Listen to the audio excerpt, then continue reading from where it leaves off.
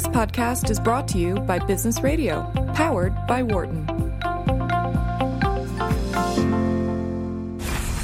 And now, from the campus of the University of Pennsylvania Wharton School, this is a Business Radio special presentation focusing on the business behind politics. Here's your host, policy advisor, and expert on international law and global governance, professor of law and director of the Perry Worldhouse Global Policy Research Institute at the University of Pennsylvania, William Berkwhite. Hello and welcome to the Business Behind Politics special here on Business Radio, powered by the Wharton School on Sirius XM 132. I'm Bill Berkwhite, director of the Perry Worldhouse at the University of Pennsylvania.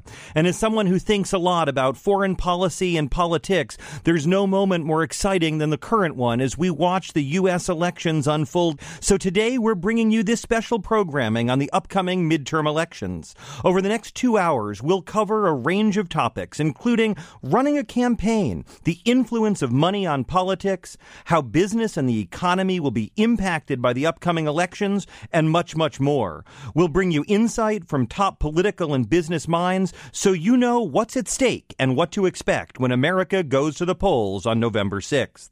I'm now thrilled to introduce our first guest, Karl Rove. Karl is the former senior advisor and deputy chief of staff to President George W. Bush. And Karl's had a long and distinguished career advising many different campaigns. Karl, welcome to the program. Thanks for having me.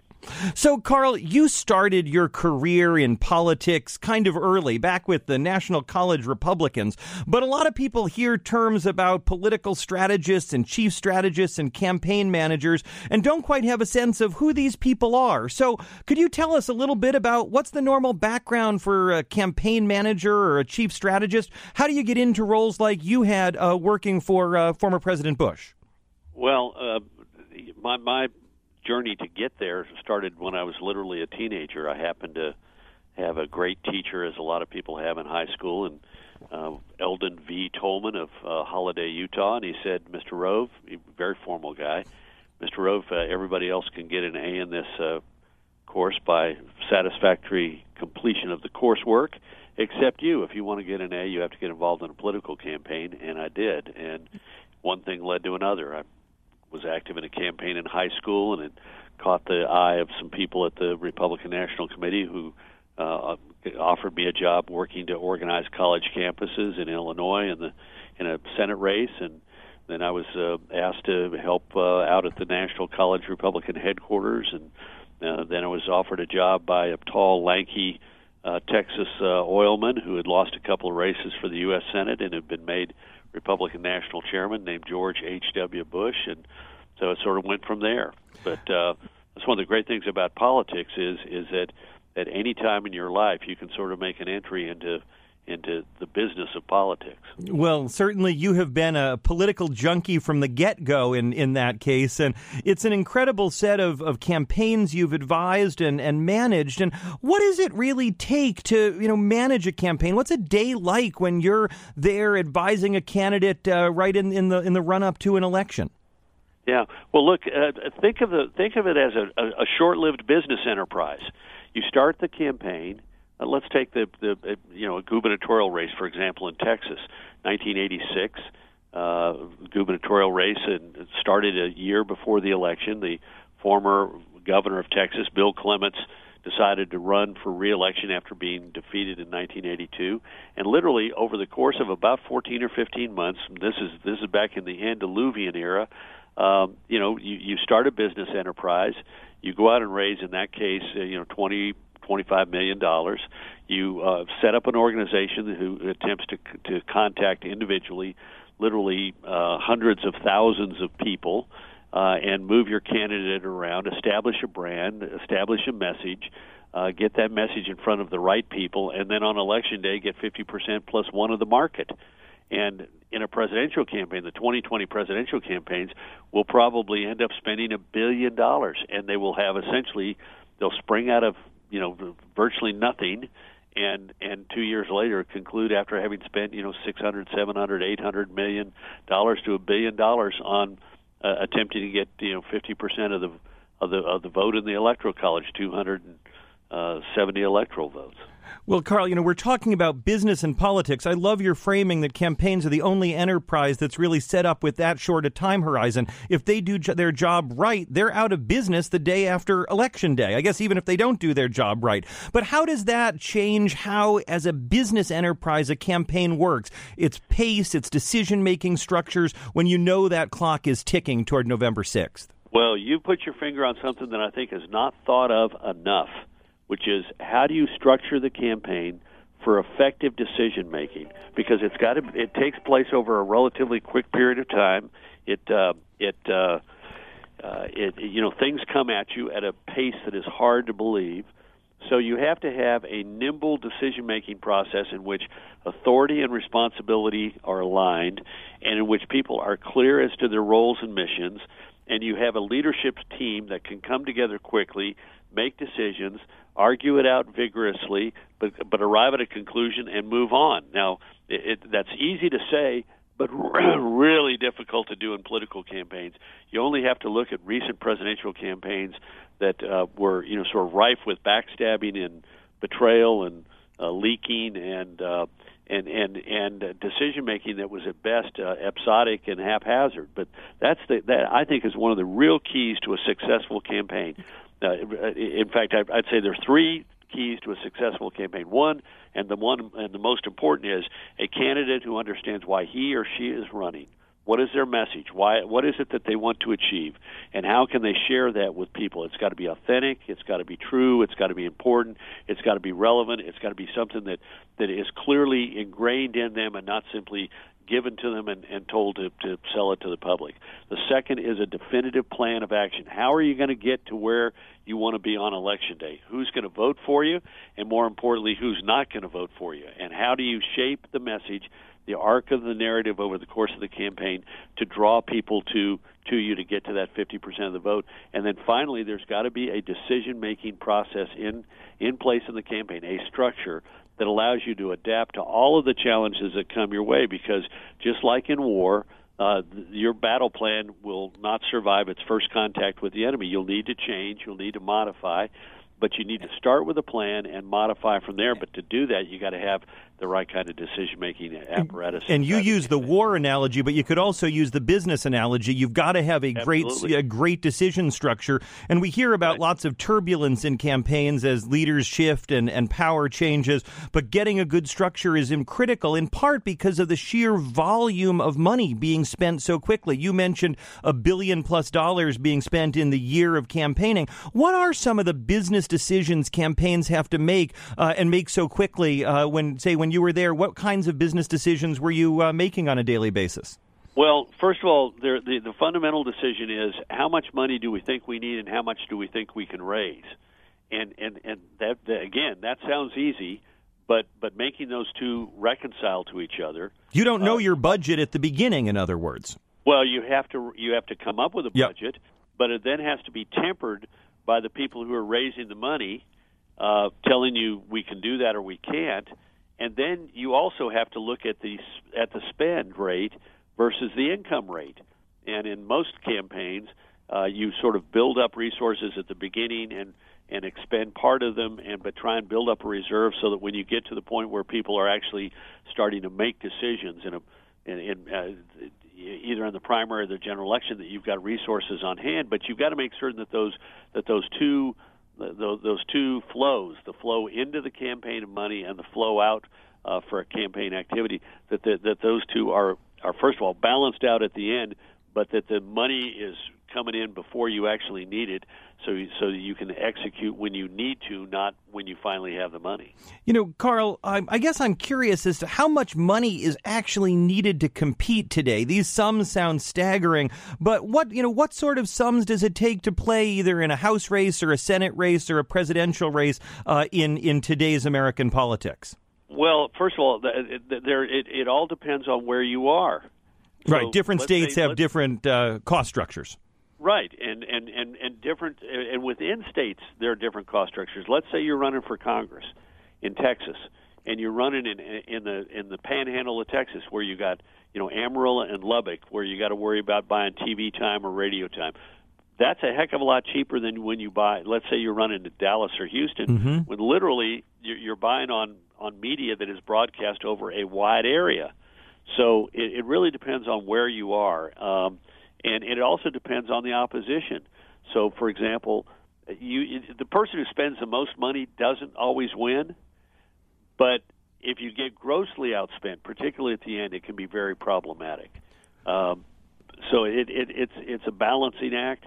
But let's be honest. A modern congressional campaign in an average district is going to ultimately cost several millions of dollars in an open contest with a competitive district. And in a state, even a state like North Dakota, the Senate races this year are. The Democrat is spending, I think, $12 million. The Republican is spending $6 or $7 million, and then there's outside spending. So you can imagine. I mean, in Texas, we're going to have a Senate campaign this year where the Democrat will spend $100 million, and his Republican opponent will spend, $40-45 million by the time it's all over. So campaigns today are big business if ever imagined. I mean, those numbers are staggering. Let me remind our audience that I'm speaking with Karl Rove, former senior advisor and deputy chief of staff to President George W. Bush, here on Sirius XM's Business Behind Politics. Karl, I want to touch on the second thing you said that you need to run a campaign, which is a great candidate with a good message. And I guess I'm wondering, when you're advising a candidate, how much are you positioning the candidate versus the message? I mean, what really are you out there marketing to the voter? Well, first of all, that's the candidate and his or her message is the most important component. The plan and the decision-making structure are number 2 and number 3. Gotcha. But it all really does start with the candidate, because at the end of the day, look, we have this view, particularly in the modern, sort of media, culture. Remember the movie The Candidate starring Robert Redford? And great film. And great film. And there's a humorous, The Candidate with Will Ferrell and Zach Galifianakis. I mean, we have these movies that make this seem like this is all it's. You put up a television advertisement, and somehow or another that is able to sway the voters in some way that they might not otherwise be swayed. It's artificial. It's contrived. Well, the way to think about a political campaign, particularly one for president or one for governor of a big state or a U.S. senator or even Congress, is that at the end of the day, it's like the emperor's new clothes. Remember the childhood story, the childhood tale? Sure. At the end of the parade, we saw the emperor buck naked, walking down the street. Well, we see candidates for these high-profile races as they really are, and we don't assume. Most people don't assume that everybody that they're seeing is, if they're for them, they're completely, perfect, and if they're against them, they're completely bad. People don't look at it that way. They try and make a judgment, particularly in a race for like president, as to what are the strengths and weaknesses of that individual, and a good campaign tries to understand how to portray their candidate at his or her natural best on a good day. And it sounds easy to do, but it's really hard. You got to understand, who is that person, why are they running, what do they really care about, what's the best way to talk about that, when is it, how do you roll that out? You can't give them everything at once. How do you build a story in which you're putting building block upon building block to create the arc of your narrative?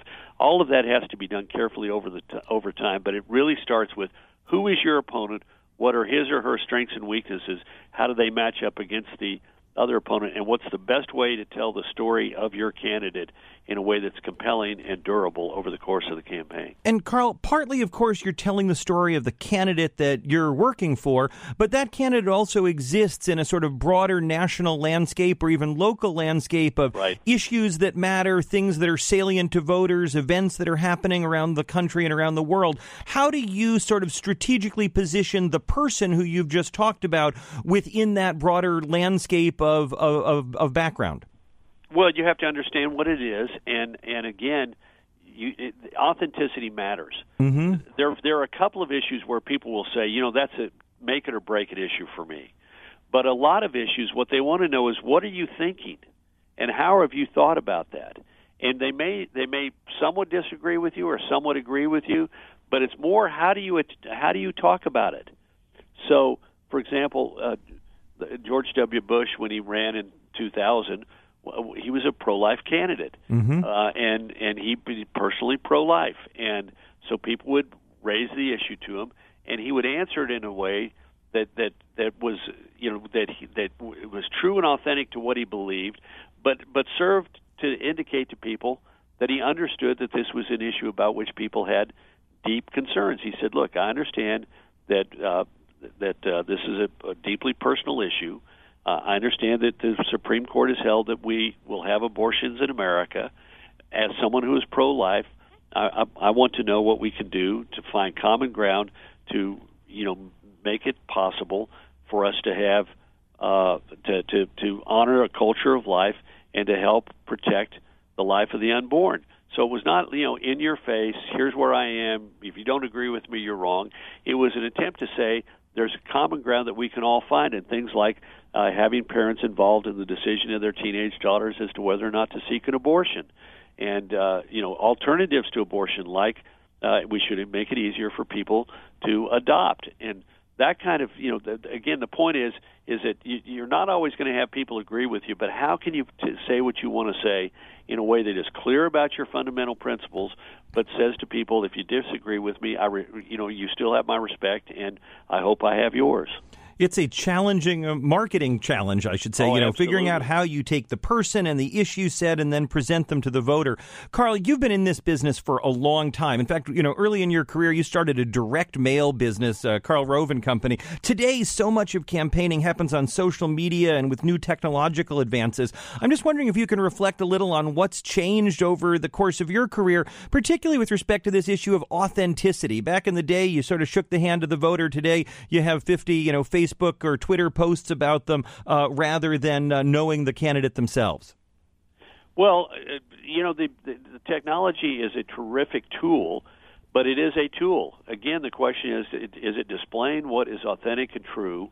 Is it giving is it giving an accurate picture of the candidate on his or her best day, or is it contrived? If it's contrived, they'll get you. They'll find out about it. But you're right. There are a lot of tools that are available today that are, micro-targeting. We can now take the voter file and overlay it with lots of consumer information, conduct a large survey, overlay that data onto the file, turn it over to the data boys, and what happens is we get back micro-targeting. We literally know on a scale of 1 to 100 how likely is a person, a specific voter, to vote for you. On a scale of 1 to 100, how likely are they to turn out to vote? And then we know about them. What are the buttons that are most likely, if we push them, will generate the greatest likelihood of them supporting you? And then we have all kinds of social media. We have we have addressable TV ads. Today we can literally say, okay, we want to go after Joe Jones and Susie Smith, and they've cut their cable, but they still watch TV. So when Susie pulls up her favorite program, we literally will have an ad waiting in the queue to pop up on our screen. And when Joe goes and turns on the TV to watch his favorite program, we will literally be able to address a specific ad to him that pops up if it's 2 o'clock in the morning when he decides to catch up on his favorite series. We're going to be able to pop an ad up in front of him. Think about how much the technology has evolved to allow us to personalize the campaign in that way. But ironically enough, I think two things have happened. One is it makes it even more important that it be authentic and accurate, and a true depiction of who you are. And second of all, it's returned us back to where we were in 1840 when a tall, lanky lawyer in Sangamon County, Illinois, wrote a letter to his campaign committee.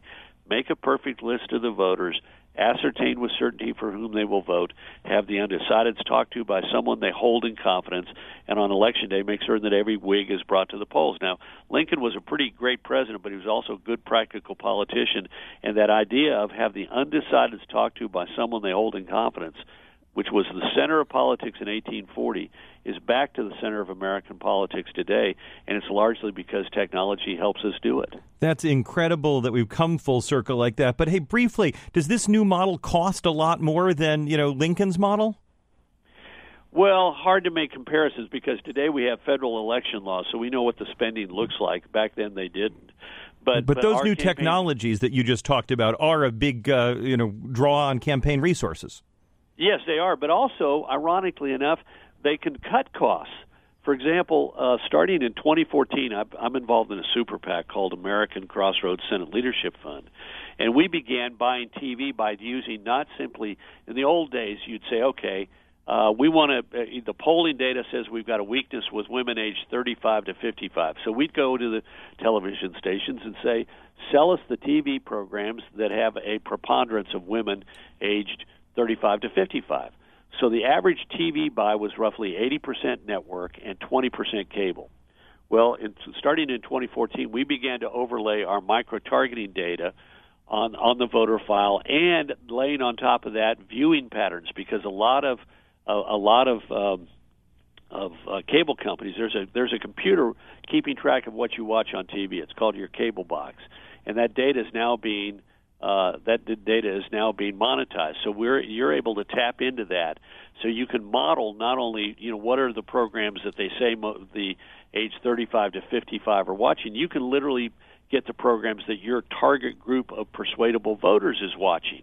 So what we began to buy TV by integrating that cable top data wherever we could, and we found the following. We found it cut the cost of buying TV by 15%. Wow. Because we ended up buying the data drove us to buy 40% cable and 60% network, and to buy less expensive spots. Everybody would try and bid for what are called news adjacencies in the local news. Well, it turns out that many times the persuadable voters aren't watching the local news.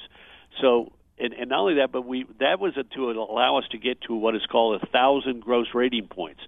The rule of thumb was you need 1,000 gross rating points to drive home a TV ad, because that would mean that people would see it roughly 10 times. Well, when we bought the TV using this new data structure, it not only cost us 15% less, but we found out that people were seeing our ad 3 times or 4 times as much as they would under the old structure. So we actually didn't need to buy 1,000 gross rating points of television. We could buy 800 points or 700 points and still have get more the same views of our result. ads. Well, it is clear that technology has completely reshaped this business and changed the business proposition. I want to thank you, Carl, so much for joining us today. Thanks for having me.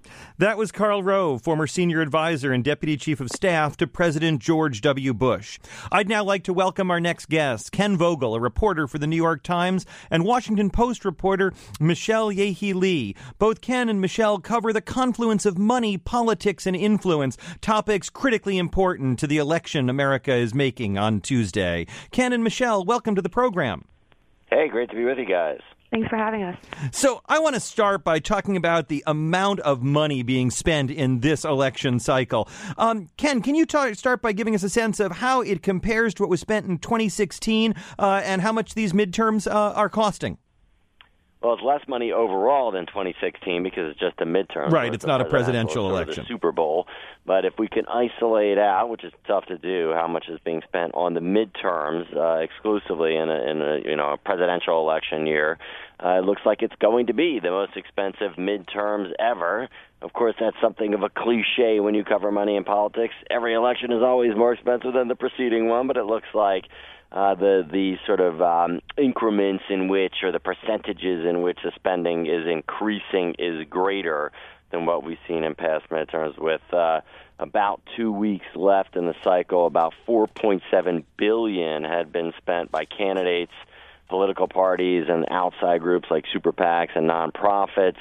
At this point in the 2014 cycle, it was about $4.2 billion, so it looks like it's going to be surpass $5 billion. That's billion with a B for the first time ever this midterms.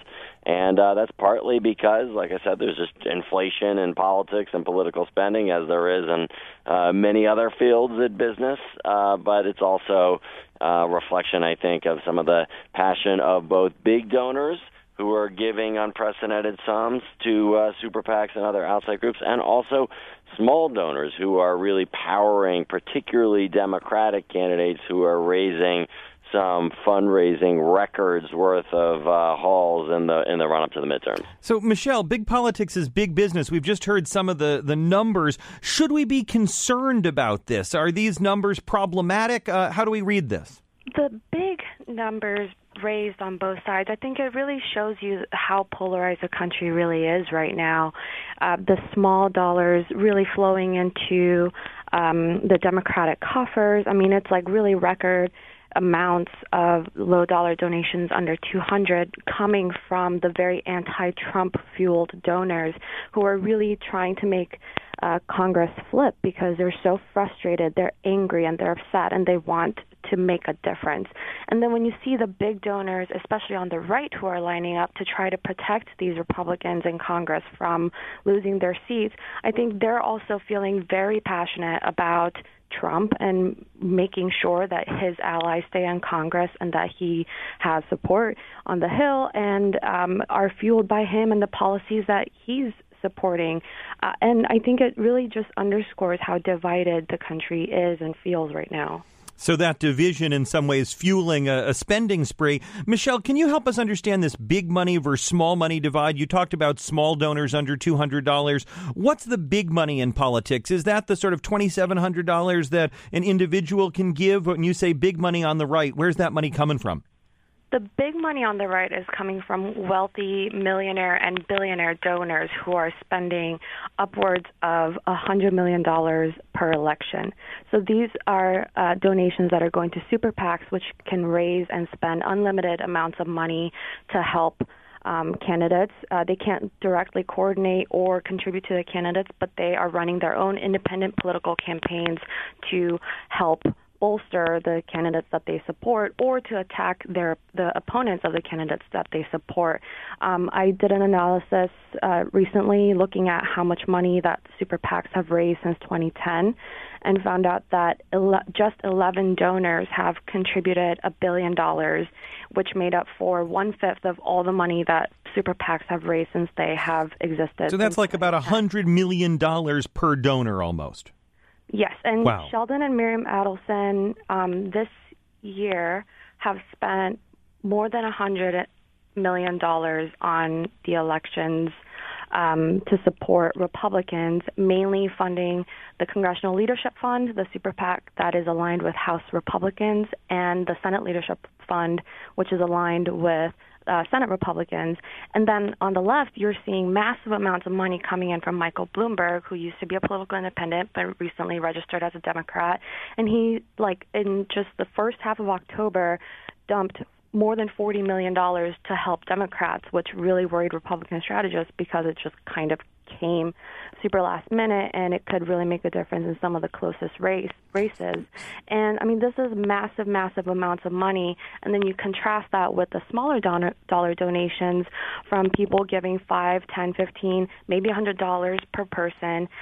These are donations that are less than $200 that are not reported publicly, except in some cases, and it can show you grassroots momentum on the ground for specific candidates. So Ken, I want to ask kinds of money. Ken, I want to ask you to help us understand. You wrote a book on big money in politics about the Citizens United decision of the U.S. Supreme Court back in 2010. Can you tell us how Citizens United sort of reshaped and created the landscape that Michelle just explained to us? Yeah, it did that by striking down laws that barred corporations, individuals, and unions from spending unlimited sums on overtly political advertisements. We had seen before the Citizens United decision that some of these outside groups would spend money on what was known as issue ads, and these were largely indistinguishable from campaign ads. They just couldn't say vote for or against a particular candidate. So these are the types of ads that you would see where they would say things like, call candidate X and ask them why they hate babies and ice cream and balloons. You know, and clearly you're thinking as a viewer, that's an ad against candidate X. But in the eyes of the law, that was an issue ad because the issue was balloons and babies and ice cream. So once those rules were overturned, you could have more direct spending by these outside groups, corporations, and individuals that would say things like vote against so-and-so. And so while it changed the sort of legal framework, what it really did was embolden some of these big donors and their lawyers, really more so, to have them kind of set aside the qualms that they may have had before about potentially running afoul of campaign finance laws, the purpose of which are really to reduce the role of big money in politics and further this idea that no one individual voice or donor was more important than any other individual voice or donor. Now you have that concept basically entirely disregarded, and big donor spending without any real impediments. What was interesting about the decision, the Citizens United decision back and some of the thinking afterwards, there were, I think, a lot of the folks who followed this stuff, reporters, but also political operatives and even candidates and party bosses thought we were going to see a real privatization of politics where some of these big donors could essentially start their own parties or front their own candidates for office. And you saw large donors on the right, like the Koch brothers, who did really create their own constellation of groups that in many ways had the trappings of a political party and at various points appeared to be on the verge of challenging the Republican Party for control of politics. But in 2016, the thinking was turned on its head to some extent by candidates like Bernie Sanders and Donald Trump, who ran against big donors and didn't really work so hard in the run-up to the primary, the sort of pre-primary period, to cobble together major donors who the thinking was would really control at least who won the party's nominations, if not the presidency. Donald Trump didn't have a whole lot of support from major donors. Bernie Sanders, not only did he not have support from them, he ran against them and said that they had too much influence. Donald Trump obviously went on to win the presidency, and Bernie Sanders gave a much more robust run for the nomination than a lot of people expected, given that he was running against Hillary Clinton, who had worked so hard to court these major donors over the years. And so headed into 2020, it will be a big question as to whether the major donors on the left will have a significant role in deciding who wins the Democratic Party nomination and whether the Democrats will actively court them in the same way that Hillary did or that Jeb Bush did the major donors on their sides in the run-up to 2016, or whether they'll say, hey, the momentum is with the small donors, and the benefit that I can get by being able to raise small money from small donors to power my campaign while also being able to say rhetorically, hey, I reject the idea that money buys influence and I'm not beholden to these big donors.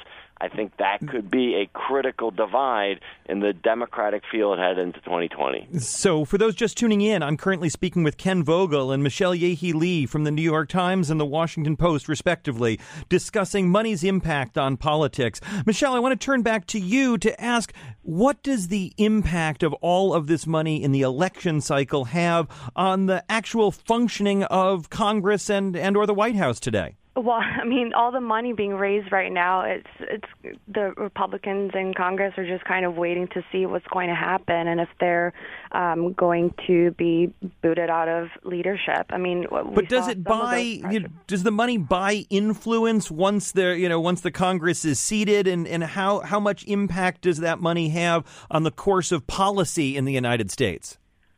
I think you see some of that influence being reflected in many of the votes that lawmakers take. One key example this past year or two has been the massive tax reform package that was passed by House Republicans, by the House and pushed by the House Republicans, and that was a huge priority among the donor class, particularly folks like the Koch network, the Adelsons, and it yielded a lot of great results for them.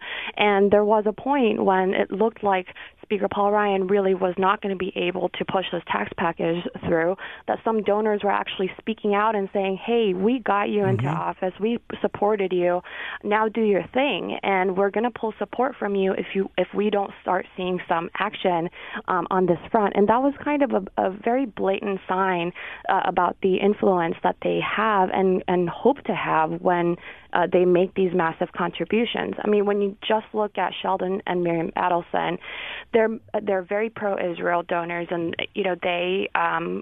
their main issue is pro-Israel policies. And then you saw a very pro-Israel president, and when he moved the embassy recently, that was a huge win for the Adelsons. That has been like their single big issue.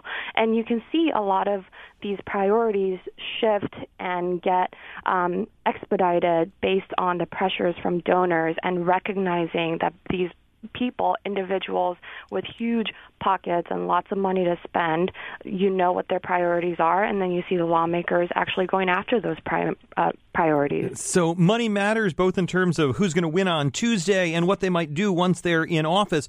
Hey, Ken, I want to ask you about a recent piece that you wrote and I just read that apparently if I want to buy or someone wants to buy the names and email addresses and phone numbers of Trump supporters, his campaign will rent them out to you? Yeah, that's right. And that's not super uncommon. Campaigns, like businesses, recognize that there is value in data and there's value in being able to cobble together a list of supporters' emails, phone numbers, social media profiles, to be able to both activate your own supporters to get them to do things like call Congress to support a piece of legislation that you favor or oppose one that you oppose, but also to get them to go out to vote, to get them to give money to you. And while there has long been sort of a trade within politics of this type of information where campaigns will sort of swap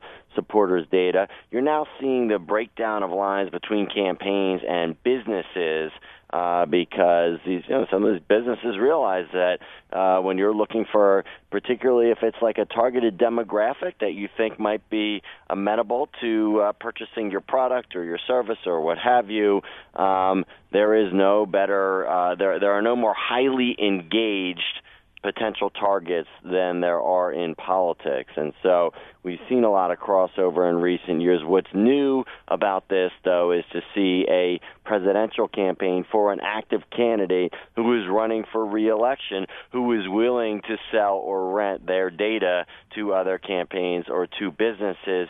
More typically, you see that done when a campaign is done, or in other words, a candidate has lost or is not running again. Like if when President Obama was re-elected in 2012, he became much more amenable to renting out his list or sharing it with the Democratic National Committee or other candidates. But before that, he was very protective of his list. He didn't share it. In fact, Democrats were very upset that he wasn't sharing it because he had built the most powerful list in Democratic politics, really in all of American politics to that point. But he was worried about diluting the power of his list by having other candidates or potentially businesses sending out emails to it. You might be more inclined to see, if you're the recipient of those types of emails, you might be more inclined to unsubscribe from that list because you're getting spammed, essentially. So Trump may be setting aside some of those concerns because he comes out of this background of sort of marketing himself, marketing his brands, doesn't necessarily see the same type of impediments to renting out the list, but it was something that struck a lot of folks as unusual and also played into, I think, the preconception that Donald Trump is somehow trying to monetize the presidency, and even his campaign is trying to make money off of its list of supporters. So look out if you think your inbox already has a lot of spam in it. There may be more coming after some candidates lose on Tuesday. Ken and Michelle, thanks so much for joining me today. Enjoyed it, Bill and Michelle. That was Ken Vogel, a reporter for the New York Times, and Washington Post reporter Michelle Yehi Lee. I'm Bill Berkwhite, director of Perry Worldhouse at the University of Pennsylvania, and this is the Business Behind Politics special here on Sirius XM 132. I'd now like to welcome our next guest to talk about trade policy and its impact on businesses across the country. With us is Charlie Dent. He's a former U.S. congressman who represented the 15th District in Pennsylvania for over 6 terms. After recently stepping down from Congress, he's serving as a visiting fellow here at Perry Worldhouse at the University of Pennsylvania. Charlie, welcome to the program. Hey, great to be with you, Bill, and everybody who's listening to the program. Well, thanks so much. So I want to talk a little bit about how trade and politics are coming together. And maybe the place to start, back when you entered Congress in, I guess it was 2005, compared to today, trade politics have sort of been flipped on their head in terms of who supports trade and who's against it. Wondering if you can help us kind of understand how the politics of trade in the Congress have shifted during that time. Yeah, sure, Bill. What has changed is, I would say pretty much since the Second World War, the Republican Party at least at the congressional level. Presidents of both parties have been supportive of opening markets and trade liberalization, generally speaking. But in Congress, the politics had always been Republican members had tended to be more of the pro-free market, pro-free trade caucus. The Democrats, because of their strong union base, were much more resistant to free trade. And so now here comes Donald Trump, and who has taken a position on trade that more closely reflects a traditional Democrat or an AFL-CIO Democrat than maybe a Chamber of Commerce Republican on the issue of trade. So the politics of trade have become very scrambled, Bill, in a way that we haven't seen. Because typically on these trade agreements, and you should know, I believe the United States has 14 trade agreements with 20 countries, and the United States runs a net trade surplus with those 20 countries, not with every country, but in the aggregate overall. So where we have a trade deal collectively, where those trade deals are in place, we end up exporting more than we import. Overall, yes, Yep. That's true. In fact, we saw this too in recent years. There were deals with, say, Colombia and Panama, or CAFTA, that was the Central America Trade Agreement. Was typically the case is that, particularly in Latin America, many of those countries had very high duties going into Mexico, or to say Colombia. We had very high duties, but basically most everything coming in from, say, Colombia to the United States would come in duty-free, 90% of it. And so basically when we get into these agreements, we end up knocking down barriers in those countries because our market is already much more open. So that's why we tend to do better in these agreements. Where we don't have trade agreements is where we tend to run trade deficits. So help me understand how trade and business have played out in your district, the 15th District in Pennsylvania. I understand that you found that many people many of the businesses in your district really want and support free trade. Help me understand why that is, given the broader politics around it today. Well, I'll give you some very specific examples. In my congressional district, there's a little company in Hershey called the Hershey Company. And, the chocolate and we company. all know what they do. They make a lot of confectionery product, chocolate. Well, they at peak production, they'll make 70 million kisses a day, Hershey Kisses, which is a lot of loving. And those kisses are all wrapped in a very fine aluminum foil. And so when aluminum tariffs are proposed, this immediately causes alarm in a place like Hershey, where they import much of that from Korea, some from China, but Europe. There isn't much domestic supply. Or in my old congressional district, I have brewers. I have the Yuengling Brewery just outside of my old district, and the Sam Adams Brewery in Allentown, aluminum cans. In Pottstown, Pennsylvania, there was a company that was making steel beer kegs. They have closed just on the announcement of those steel tariffs. They're the only one left who were making beer kegs out of steel in the United States.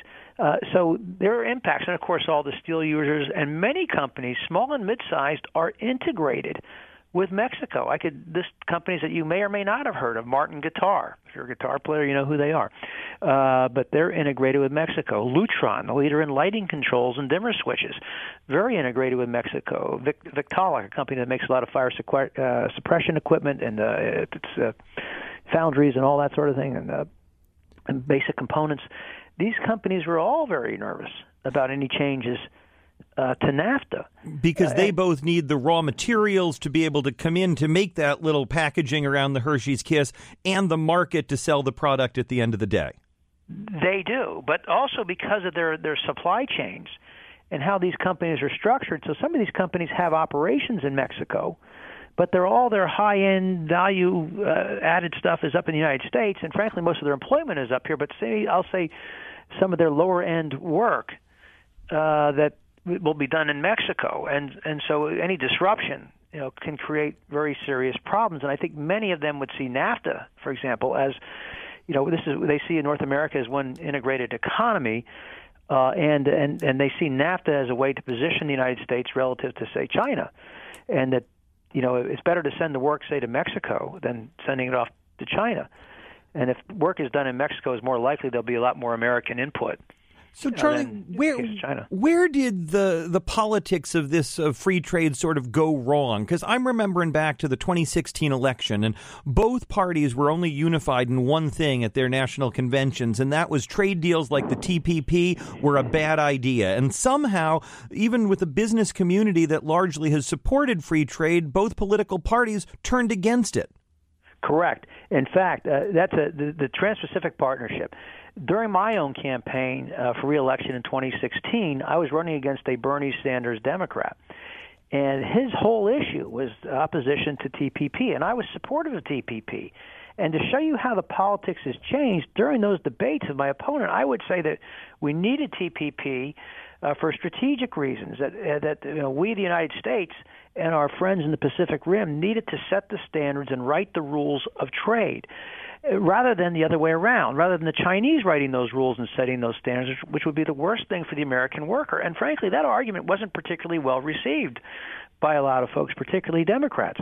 And then Donald Trump is elected, and one of his first acts as president is to withdraw from TPP. I make those same arguments, and the same people who were criticizing my argument were now applauding me. So it speaks to the tribal nature of our politics that many Democrats are now more free trade oriented just because Donald Trump is not, and many Republicans on the flip side, who I thought were pro free trade, are less so because Donald Trump is less free trade, more protectionist. So let's talk about the election that's coming up. The question for me is, where does trade fit within the current election? Obviously, this is, not a presidential election, so we're looking at really, House and Senate seats. Where does trade fit? Is there a trade platform for either party in the 2018 elections?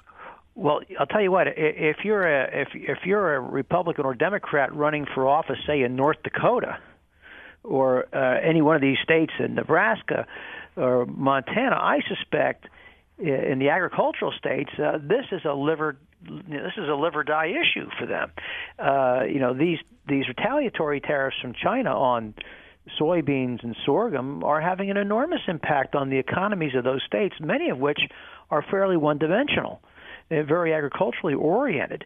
And so trade is a prominent issue, a seminal issue in many of these campaigns, particularly in the rural states.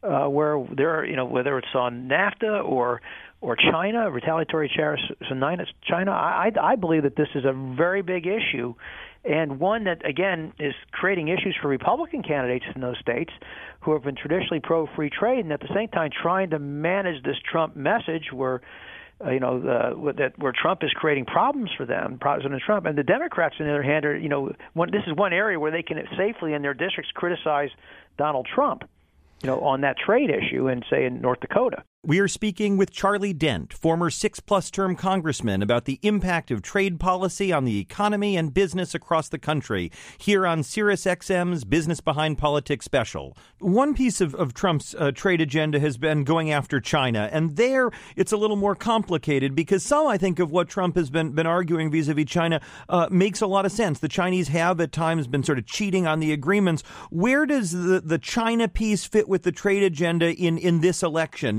How do we sort of square what we need to do on China versus the broader free trade agenda?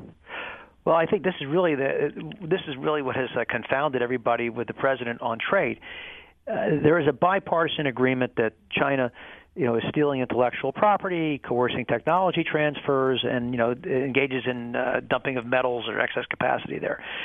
But rather than taking on China with our friends and allies at the WTO, what President Trump led with were tariffs on steel and aluminum on Canada and Mexico and Europe and South Korea and Brazil, the very countries we need to assist us in the battle with China. And so there's this complete and total lack of strategic planning, it seems, on the trade issue. So now maybe we're getting to a better place on NAFTA with a new agreement. There are challenges with Europe still. We're getting to a better place, but we're fighting with the German car companies. What did they do? Did they invest too much money in America at BMW and Volkswagen and Mercedes? Because that's exactly what we want them to do. Yeah. I mean, they're doing exactly what we want. So this is the conundrum. If the president had led on China, with those issues and brought our friends and allies to the table, we would be in a much better place. But now I think some of our allies, are let's face it, they're unhappy. They feel like they have been unfairly treated. Canada. We were talking about tariffs on steel for national security purposes against Canada. I mean, really? I mean, I've been to the cemeteries in Normandy. There's a Canadian cemetery very close by ours. These are our friends and allies, and so they felt, I think, justifiably, insulted to be thought of as a national security threat. And Bill, I'll tell you, here's another issue: Brazil.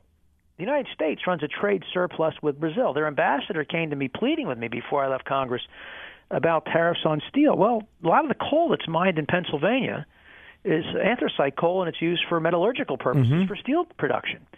So if Brazil sells less steel to us, we'll sell less coal to them. I mean, it's not that complicated.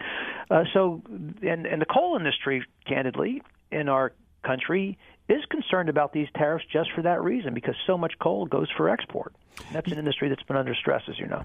Yeah, and trade has become such a complicated topic now that national security is sort of mixed into pieces of it, and the way Trump has approached China and perhaps leaving out countries like Brazil and then going after Canada.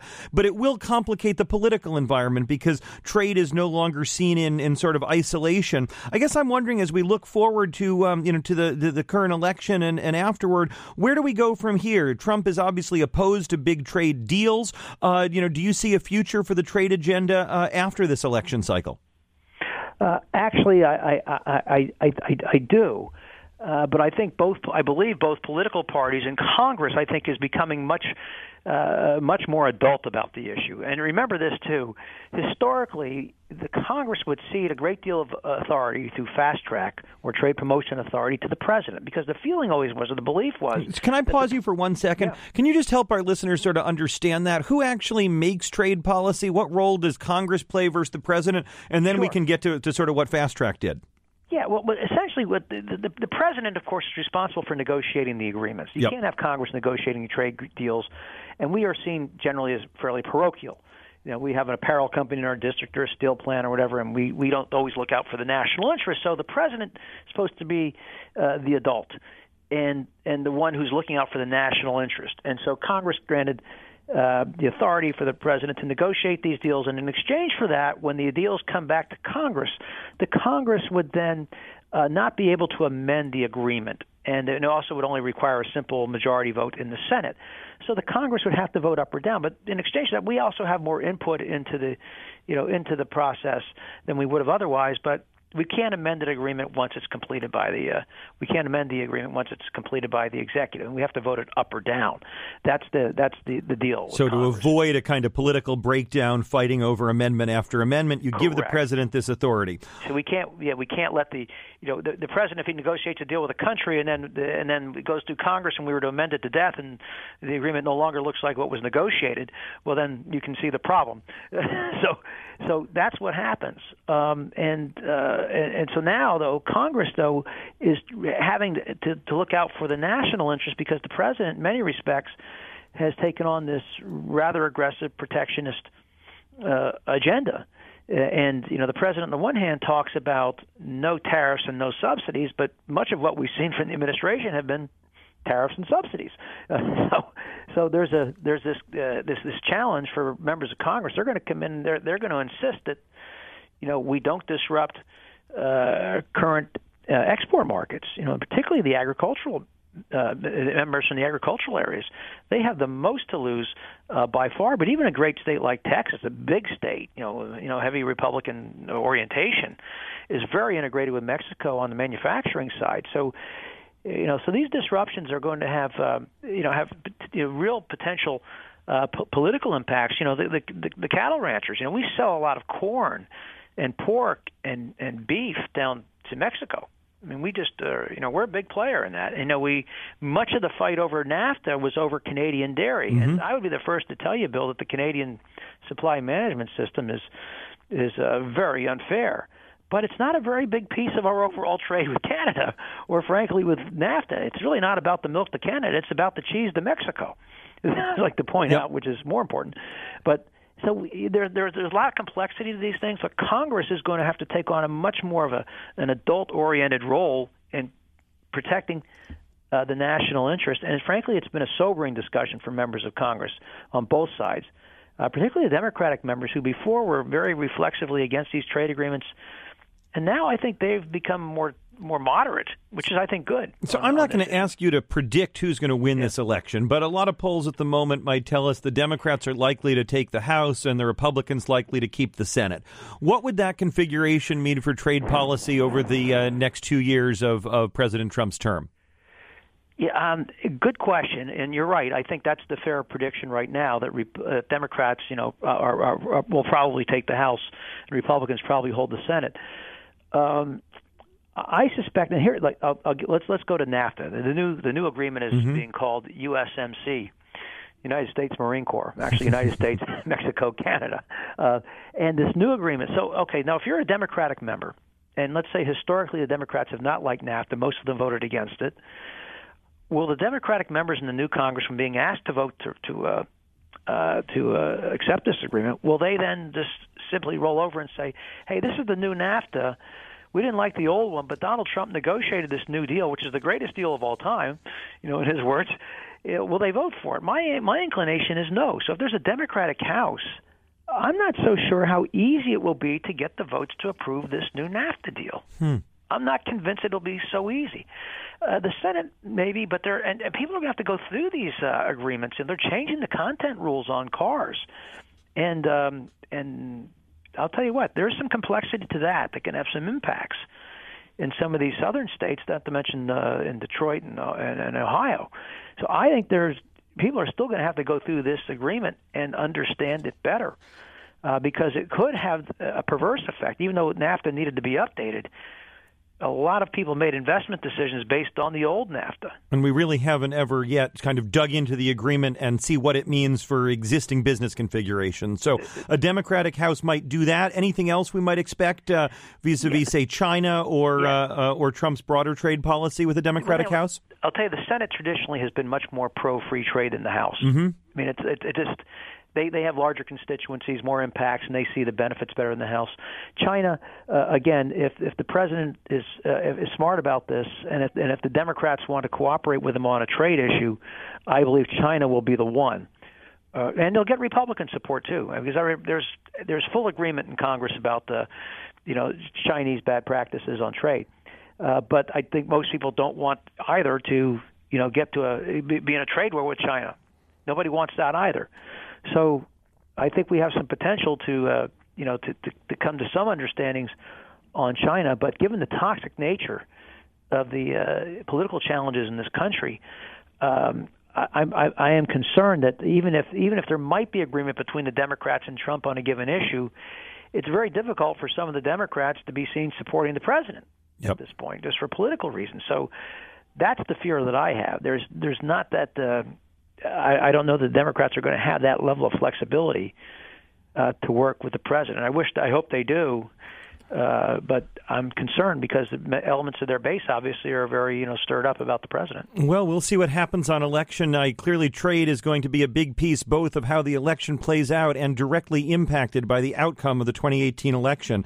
Thanks so much for being with us, Charlie. That was Charlie Dent, former congressman from right here in Pennsylvania. We need to take a short break. When we're back, James Carville will join us for a discussion about building a campaign strategy. I'm Bill Berkwhite, and this is the Business Behind Politics special here on Sirius XM 132. For more insight from Business Radio, please visit businessradio.wharton.upenn.edu.